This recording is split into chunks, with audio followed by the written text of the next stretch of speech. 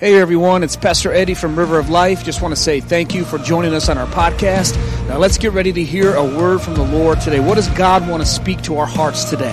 So come on, open your Bibles, open your hearts, and let's get into the word. Let's go over to the book of James. I don't know how long we'll be here. I want to get to spiritual warfare. We're going to be recording this tonight, so I got to behave. It's going to be going on our podcast. So we got a podcast ministry. I know everyone watches the YouTube or goes to YouTube or Facebook or whatever, but our podcast ministry is alive and well. So we're going to try to put these Wednesday nights on there. Had to break out the sweatshirts. A little bit colder today. We'll let you know we still got these. It's Foster Care Awareness Month. And so a couple of these are still available in the coffee shop if you haven't got one. This goes to support the foster home care ministry there. It's a great couple too, husband and wife team that has that House of Providence ministry. It's just awesome. So if you haven't got, they got t-shirts as well. Grab one. Like I said, they're in the cafe. So we're in the book of James. I want to get to spiritual warfare. I want to get there, okay? I really do. A couple of weeks ago, I talked about how we need to first learn to be, that one scripture where he says, submit to God, resist the devil, and he will flee. And so we learned that in order for us to have the devil flee from us, in order to win in spiritual warfare, we can rebuke all we want to, but it really begins with being submitted to God. Thank you, AJ. First, submit to God, then resist the devil, and then he will flee. So I want to talk about tonight submitting our flesh. Talk about flesh. I'm going to talk about temptation tonight. How many's ever been tempted? How many's tempted to not raise your hand right now? Okay. Tempted. We're going to talk about temptation tonight in chapter 1 of the book of James. Get your Bibles out. I'm a book guy. I know everyone else, a lot of people uses their phones or whatever. But on Wednesday night, I like to do a lot of verse by verse teaching. So it's going to be on the screen for those that may not have it, but I want us to turn to our Bibles. There's just something about seeing the scriptures in your Bible. That's why I never put the text on Sundays on the screen. We stand, we read the text. I'll never put the text on the screen. I haven't done that since I was in youth ministry because I want us to get used to using our Bibles. I know you do, but this is a good habit. Also, feel free to write, underline, take notes in your Bible. And so we're going to do that tonight. We're going to be in James 1, then we'll go to Deuteronomy. They'll be on the screen, like I said, but I love to be able to turn over there into there and see them for yourself. So we're going to go verse by verse here in the book of James. I don't know how long we'll be before we get into the other stuff of spiritual warfare. But tonight we're going to look at verse 12. So we talked last week about trials. Tonight I want to talk about overcoming temptation. And it says in verse 12, Father, we thank you for your word tonight, and we thank you for the offering tonight, and God, everything that you're doing, you're so good. We just ask your blessing in our reading tonight as we look into James. Open your word to us tonight, Holy Spirit, that we may see something new and fresh. Also remind us, oh God, a lot of it, our time of reading the word is being reminded so we can be realigned with your word. Help us tonight as we look into what you wrote through James the apostle, we pray in Jesus' name. Amen. So James chapter 1, we'll go from verse 12 to verse 18 little by little. So we'll go 12 and 13 right now. Blessed, James says, is the man who endures temptation. For when he has been approved, the NIV says, when he has stood the test, or been approved, he will receive the crown of life, which the Lord has promised to those who love him. I love that. Those who believe in him? No, those who love him. Do you love God? Loving God. You'll find that in the scripture. There's a difference between believing in God and loving God. I believe believing in God is the elementary state, is the first level, if you will. Come into faith, you start believing. But then there is a maturing of your faith where you start loving God. And you'll find that there are specific scriptures that we claim and quote all the time out of context many times, but they're specifically for those that love him. For instance, all things work together for the good. How many times have you heard people say that? Read the rest of the verse. To those who are called according to his purposes, who love him. Who love him. I did a word study on that one time. It'll really change your doctrine.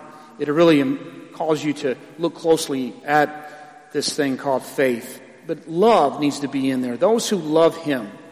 Verse 13, let no one say when he is tempted, I'm being tempted by God. For God cannot be tempted by evil. Think of that. It's amazing. Nor does he himself tempt anyone. Let's just stop right there. So the very first thing James begins to teach us, and you take notes tonight, is write this stuff down, it'll help you, is he begins to attack in this whole portion of Scripture the source of temptation. He starts talking about the source of temptation, like where does temptation come from? So before we dive into temptation, let me tell you something. We need to know the difference between testing, being tested, and being tempted. There's a difference between being tested and being tempted. God will test us, but James just said it is not God who tempts us. So I've always remembered it like this. God tests us to bring out the good in us. The enemy tempts us to bring out the bad. God will test us to bring the good out of us. To that little bit of good that is there, he's wanting to perfect that goodness. He's wanting to bring more of that out. But it can only be revealed to us by testing us. What's the old saying? Tip the cup to really find out what's in it. God will test us. Now let me just say that I don't believe every test is sent by God in life, but I do believe every test in life has a specific opportunity for us to learn something. I do believe that. But God will allow a test to come our way to strengthen our faith, to bring the good out of us, also to reveal to us what's in us. The enemy will tempt us to try to get the bad out of us. One of the places where we see the testing of God is in Deuteronomy. And so if you have your Bibles, as I said, we're going to use them. I know it may be on the screen, but if you want to go over there too, go to Deuteronomy chapter 8. Go to Deuteronomy to the left, all the way to the left. Deuteronomy chapter 8. And this is a little recap. Moses is given a recap of the children of Israel when God fed them with manna. So Deuteronomy chapter 8, he's recapping some things, and he says in verse 2, he said, You shall remember that the Lord your God, he led you all the way these 40 years in the wilderness. Why? Why were they in the wilderness for 40 years? He says, to humble you, to test you, to know what was in your heart, whether you would keep his commandments or not. Now, whenever you see God asking a question or saying something like this, it's not that God didn't know. God doesn't ask questions to get information. Amen? Many times, for instance, when he said, Adam, where are you? God knew where Adam was. God wanted to he wanted to see if Adam realized where he was. So here, God is testing the children of Israel so they can see for themselves how spiritually strong and how obedient they really are. Because it's easy for all of us to say, oh, I'll never deny you, God. I'm with you to the end. I'm all in, Lord Jesus. I'm a believer. I'm on my way to heaven. I'll never deny you. I'm going to live for you. It's easy for you and I to say that, right? And it's another thing to have to live that through a rough patch in a season of your life. So God said, I brought you through for 40 years in the wilderness to test you. The whole feeding of the manna thing, he said to humble you, to test you, to know what was in your heart, whether you would keep his commandments or not. So he humbled you, he allowed you to hunger. Think of that. And then he fed you with manna, which you did not know, nor did your fathers know, that he might make you know that man shall not live by bread alone, but man lives by every word that proceeds out of the mouth of the Lord. God, and then he says, your garments didn't wear out on you, nor did your feet swell for 40 years. you should know in your heart that as a man chastens his son, so the Lord chastens you. So there's a couple of things going on here that Moses is bringing out about the testing of the Lord. First of all, he says that he humbled you in verse 2 there, and he allowed you to hunger to know what was in your heart. You ever been hangry? We all know, we all get there, right? You can start you can have a great service on Sunday, and then be on the way home, and all of a sudden someone asks that question, where do you want to eat? And then what do you say? It don't matter, wherever you want to eat. And then it don't matter where you want to eat. And next thing you know, you're starving, you're grouchy, you're hangry, and you end up pulling in somewhere fast to eat something that's probably not good for you because we don't have a plan, right? Hangry, when you get hungry, no matter how spiritual you are, no matter how good of a service we had on Sunday, you take somebody's food away, come between someone's food, and they're going to get hangry. Come on, somebody, right? So God, he says, he allowed you to hunger to see what was in you. He really wanted to see what was in you. So he came between them and their food. And then he said, I begin to feed you with manna. I want you to learn what he's doing here. God was actually, he's testing them, but a test is a way that God teaches us. There's a couple things he's teaching through this. One of them, he's teaching them some discipline. He's teaching them some training. This is what I mean. Because he's training them to eat the food that only God gives them when he says to eat, where he says to eat, and how he says to eat. Have you ever been on a big missions trip, or a group of you go on a big trip, and there's a bunch of you, maybe a vacation, family vacations. They may be a little different, family vacations maybe, because you get to eat. Sometimes you say, hey, we'll just eat, we're on our own, but we'll meet up at Disney or whatever here. But if you go on a missions trip, those that's going to Africa, you'll see when you go with us, when we go to Honduras, this has happened several times, we got to eat together. You got to eat together, and you have a limited menu, so there's no time for being picky. You got to eat what everybody else is eating when everybody else is eating. And so that will bring out a little bit of attitude in you if you are a fleshly person. Come on, somebody. You have got to make a decision. Am I going to mess this whole spiritual trip up in ministering to these family because I want to eat me some chicken and they're serving me pupusas? I don't even know what a pupusa is. We haven't had that. We took a lot of teenagers for many years, 10 or 12 trips.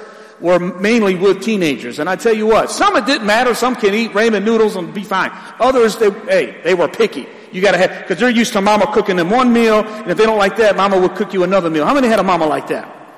I had the mama that said, this is what you're gonna eat no matter what I cook.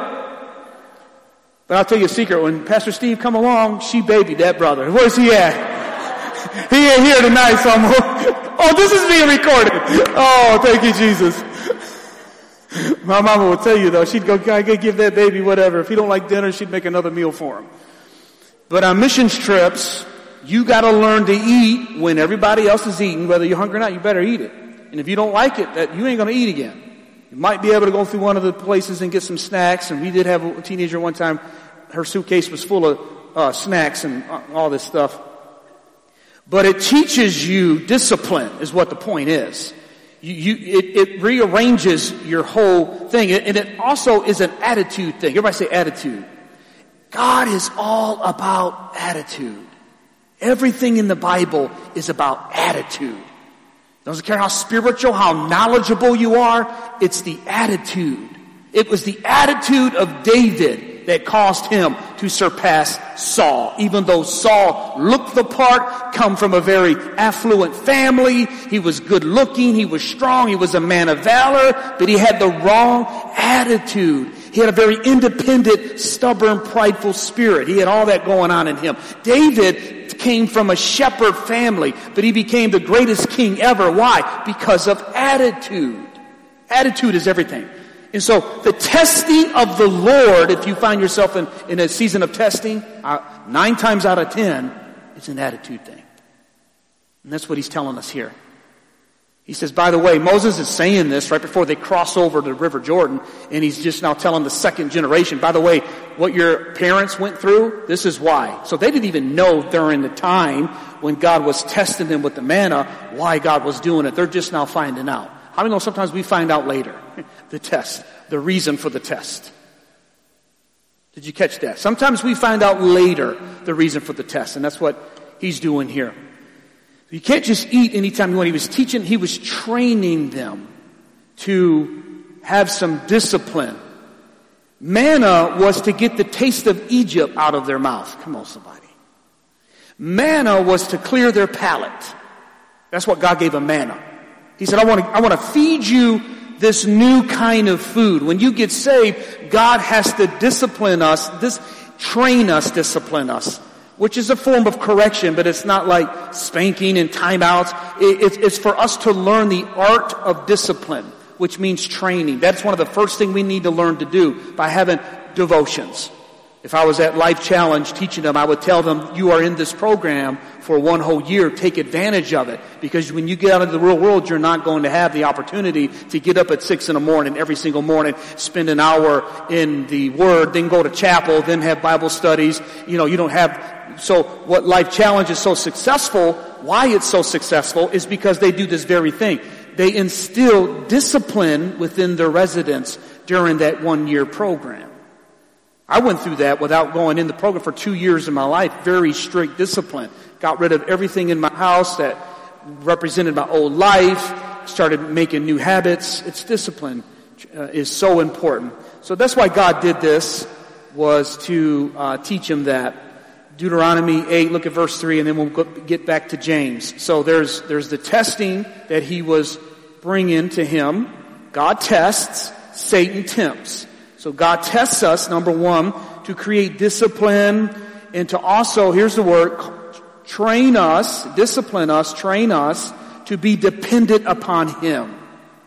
He would feed them with manna. It says in verse 3, I fed you with manna to make you know that man does not live by bread alone, but by every word that proceeds out of the mouth of God. In other words, God was teaching them to eat when he dropped the manna, which was every day. If they tried to collect enough for 2 or 3 days, what happened? It spoiled. Why? Because God said, I gotta train you to trust me. I gotta train you to trust me. Trials train us to trust. Trials train us to trust.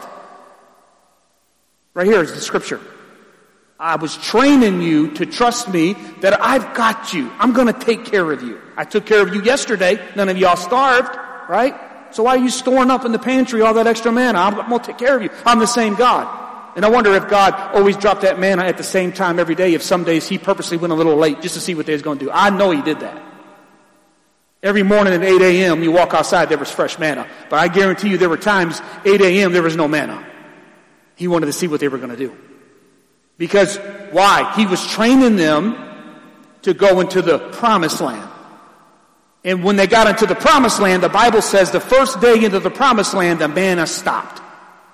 They now were on their own to trust God with something not about relying on him for food. Watch this. They now had to trust him to fight the giants of Canaan. But if they couldn't pass the test of believing and trusting in God to provide some meals, they were not going to be able to trust God to bring down some giants in the land of Canaan. That's why he tests us. And he was teaching them here that they need to know that nothing outside of God can sustain us or to give us life. He was teaching them that man shall not live by bread alone. He tested you with bread, manna from heaven, so that you know that man does not live by bread alone, but by every word that proceeds out of the mouth of God. Only God has what we need.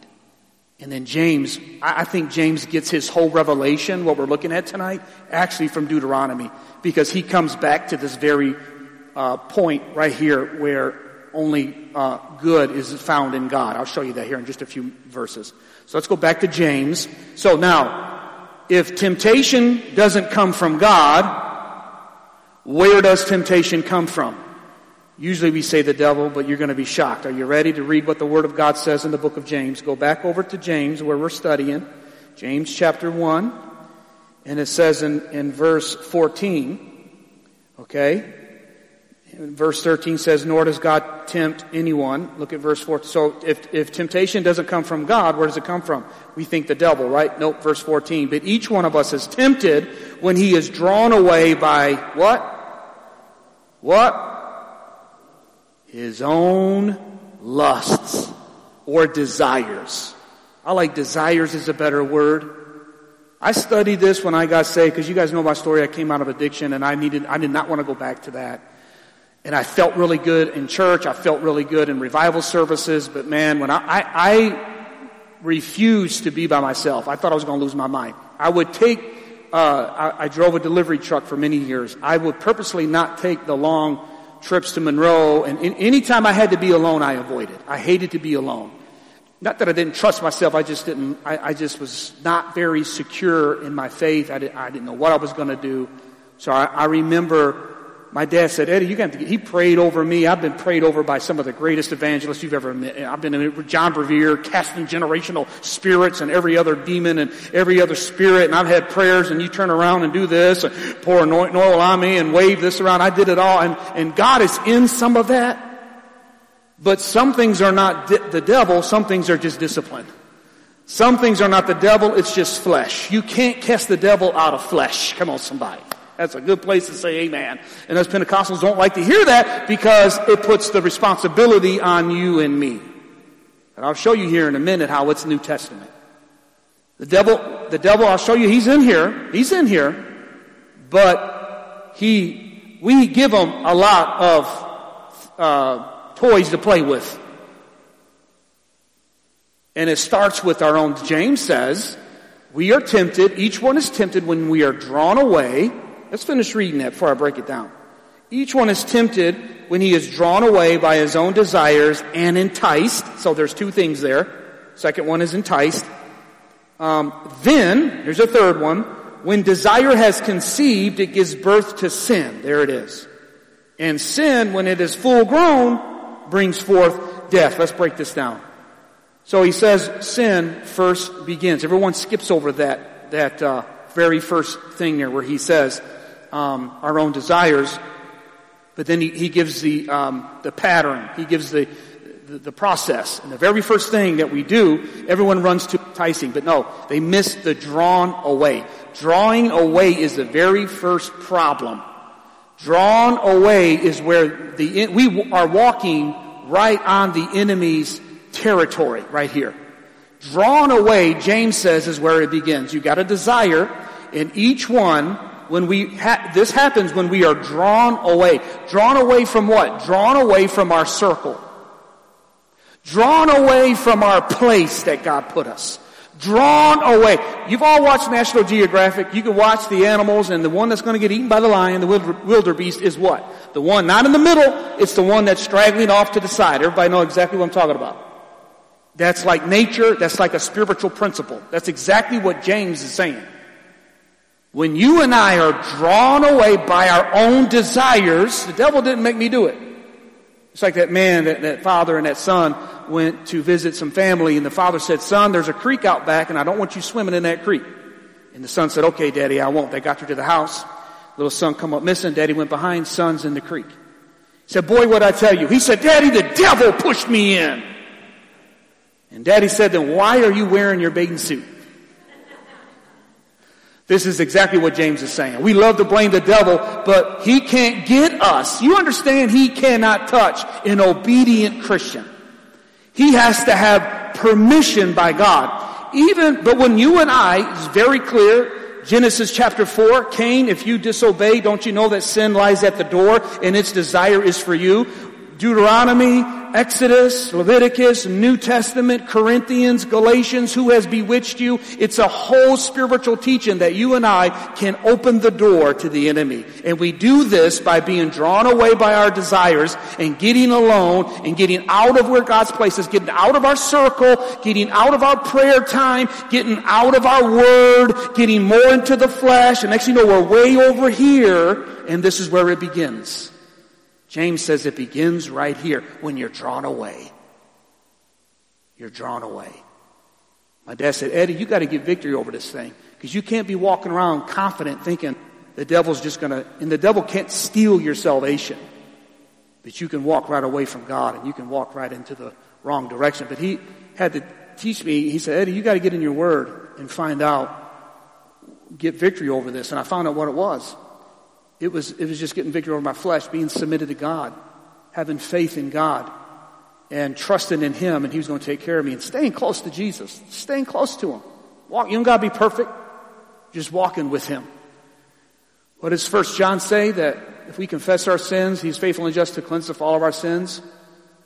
And when we walk with Him, when we walk in the light, as He is in the light, we have fellowship with one another, and the blood of Jesus cleanses us from all unrighteousness.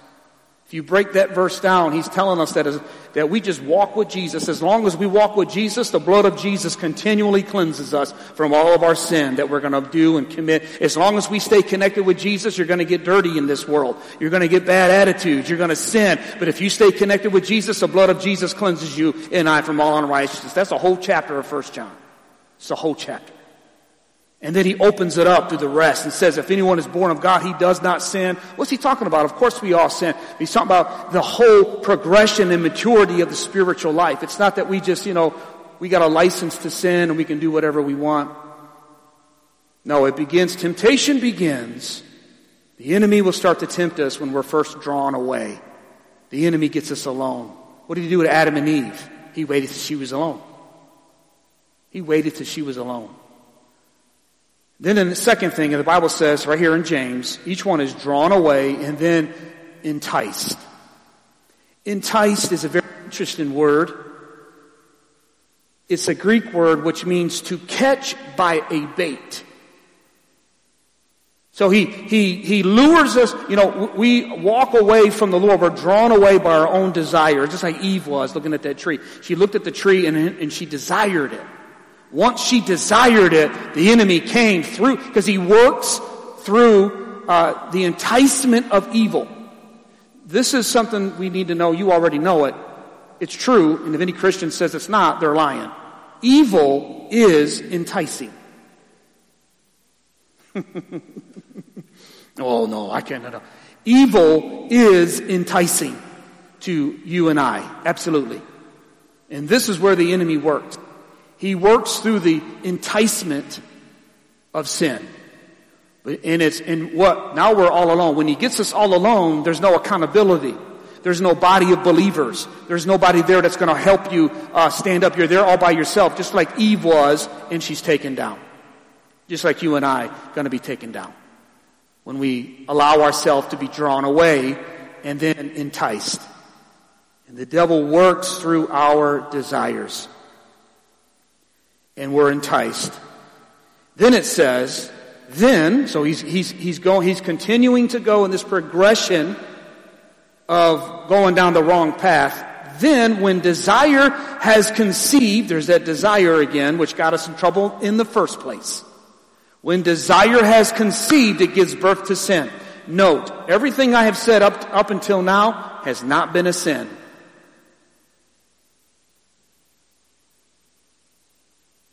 Being tempted is not a sin. Say it over here. They're kind of scary looking over there. Being tempted is not a sin. There's no mention of sin. Even being drawn away. You shouldn't be drawn away. And I'm going to show you what to do with your desires in just a minute. But having the desires and by themselves are not sin. It's just proving you are human. Drawn away. It's not good to be drawn away, because this is where the devil is. This is playground. We're on his territory now. That's why Paul wrote, do not give place to the devil. That's the Greek word territory. Don't give him place. Don't be walking and trespassing on his property, because you are just a sitting duck. Same spiritual principle as what James is telling us here. But it's still not sin.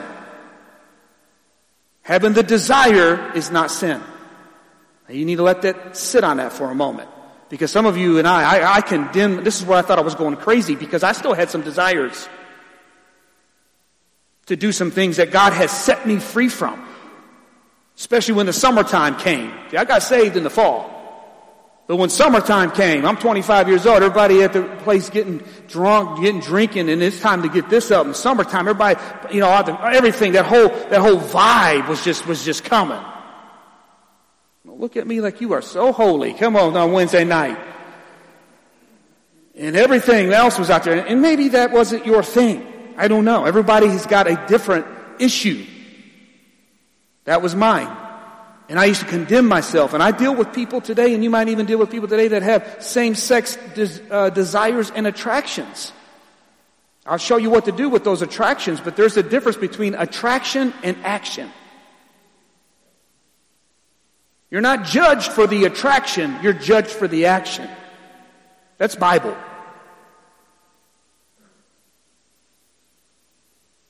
When we give place to the devil, what does it say? When it is conceived. It's a boy. James, it's a sin. Then it's a sin. I'm going to go a little further with that. Then he says this. Well, let me just show you that desire and being tempted is not a sin. Do you know Jesus was tempted? Hebrews 4 says this. You don't got to go there. This one's on the screen because I'm not going to spend a lot of time there. The Bible says that Jesus himself, for we do not have a high priest who cannot sympathize with our weaknesses, but was in all points tempted as we are, yet without sin. Do you know, in the early 1300s, some of the gatherings of the church split over this verse right here. The deity of Christ. You know, people say that the canon was formed during what you call its gathering. It wasn't. This has always been the main point of tension and division within the church throughout our history. Is the divinity of Christ. Was he all God? Was he all human? He was both. Here's the thing you need to know. Jesus, he was sinless. Absolutely he was sinless. He did not sin. I saw a Barna poll recently suggested that 60-something% of Christians now believe Jesus sinned at least one point in his life. And it's just sad because people just, I think there's a lot of reasons that go into that. I'm not going to go down that rabbit trail, but it used to be at 42% 10 years ago. But this is a game changer. You've got to believe and know and understand Jesus never sinned. But here's the thing, he could have. He could have. That's why Satan came to him. Now if you want to really split hairs and widen the thing, testing and tempting can have the same thing. Someone said that Satan works for God. Some people have a problem with that. But God is not the tempter, but he has allowed Satan to tempt, and he came, but it was a test for Jesus. He tested Jesus and tempted Jesus with the things that he knew Jesus was here on earth to do, to rule and reign. He knew Jesus come to establish his kingdom, so what did the devil do? I'll give you my kingdom. He tried to tempt him. There had to have been some sort of a desire in Jesus, or he would not have even been tempted. And this is why people get all mixed up. This is the way I've always used an analogy, is that, I'm from Ecorse, so this is where it comes from. Jesus always had a loaded gun, he just never fired it. That might help you or confuse you. Jesus could have sinned, and he wasn't in all points. Okay, he wasn't tempted to do marijuana or do drug. Well, you just sound dumb. He was tempted, though, to rely on another substance other than trusting in God. And by the way, that is what the whole substance problem is anyway. It's not the alcohol, the pills, the substance. Those are apples on the tree. Those are symptoms of a deeper problem. The problem, Jesus was tempted in all that way. He was tempted with women. He had women all around him caring for his needs. Coming in and washing his feet with their hair. Jesus could have sinned. It says it right here. He was tempted in all ways, but he did not sin. I just wanted to show you that being tempted is not sin. But when it is conceives, it gives birth to sin. You guys still hanging on with me tonight? You still here? Now watch this. Then when desire has conceived, it gives birth to sin. And then it says, then he throws this out here. This has always kind of got me. And it says, and sin, when it is full grown, brings death. Isn't that interesting? Isn't that real interesting? When sin is full grown, it brings forth death. So here's the thing. Sin starts out like a baby. Sin starts out like a child. He uses birthing. He uses full grown. So the analogy here, the picture he's painting for us is when we first get into sin, it's like a child. What's so special about that? You can control a child. You dress it. You feed it. You are in control. But James says, I want you to know something. That little pet sin of yours and mine, it will grow up. Come on, people. So we may be getting away with it. I can control it. It ain't got no hold on me. It's still in the infant stage. James is telling us that thing's going to grow. That thing's going to grow. And he says when it's full grown, you're not going to like it so much. You remember Incredible Hulk? You won't like me when I get angry.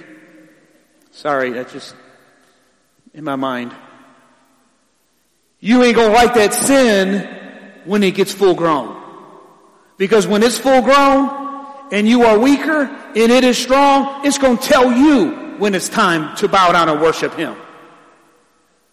Ain't nobody dealt with nothing. You're going to say amen to me tonight? Come on.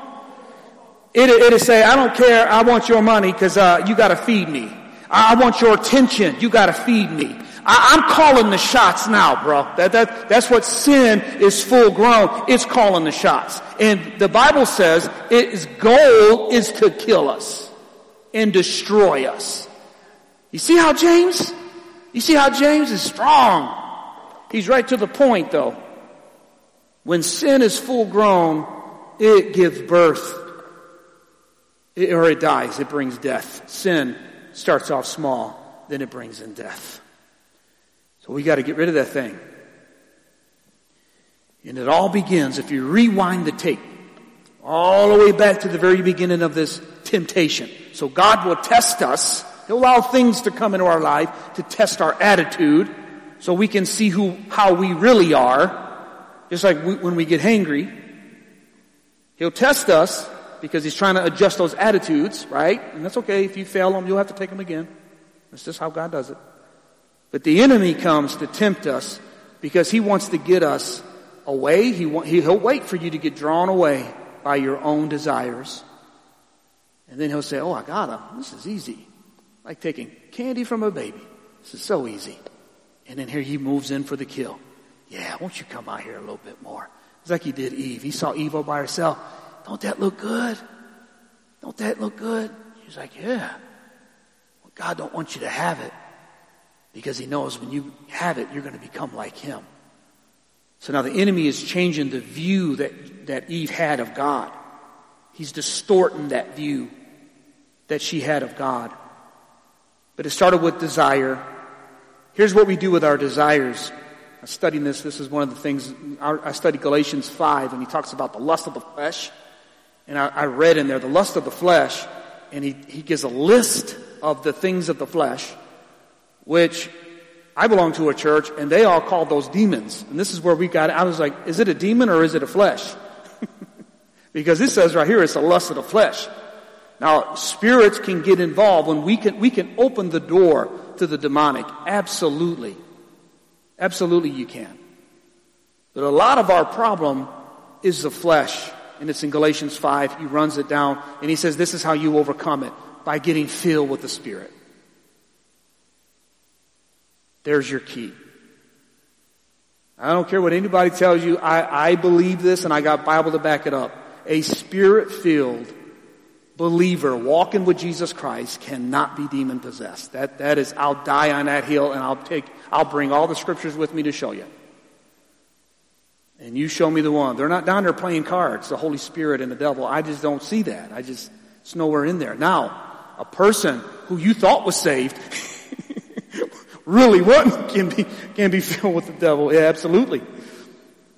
But when you get filled with the Holy Spirit, Galatians 5 tells us this is how you overcome the flesh and the devil, is by the Holy Spirit. And then he says the fruits of the Spirit are these. And then he says this, that you'll never see this on the bumper sticker. You'll never see one of these preachers tell you about this right here. You ready? And I'm big on deliverance. I believe in deliverance. I've casted devils out. I have talked to devils. I've talked to me. I've seen them. I know them, they're real. But I also know a lot of our problem is the flesh. Here's where you got to have discernment. Here's this one. You'll never hear a preacher talk on this. Galatians 5:24. Those who belong to Christ have crucified the flesh with its passions and desires. There it is. There it is. There it is. If you and I don't crucify, don't just take that flesh under subjection, that's going to solve the whole problem that James is telling us about. Because where did it start from? Our desires. Do you see that? Now here's the thing. Your flesh is going to get desires every day of the week. On a regular basis. Until you continue to crucify them. And I know it's hard. But welcome to Christianity 101. Our emblem is a cross.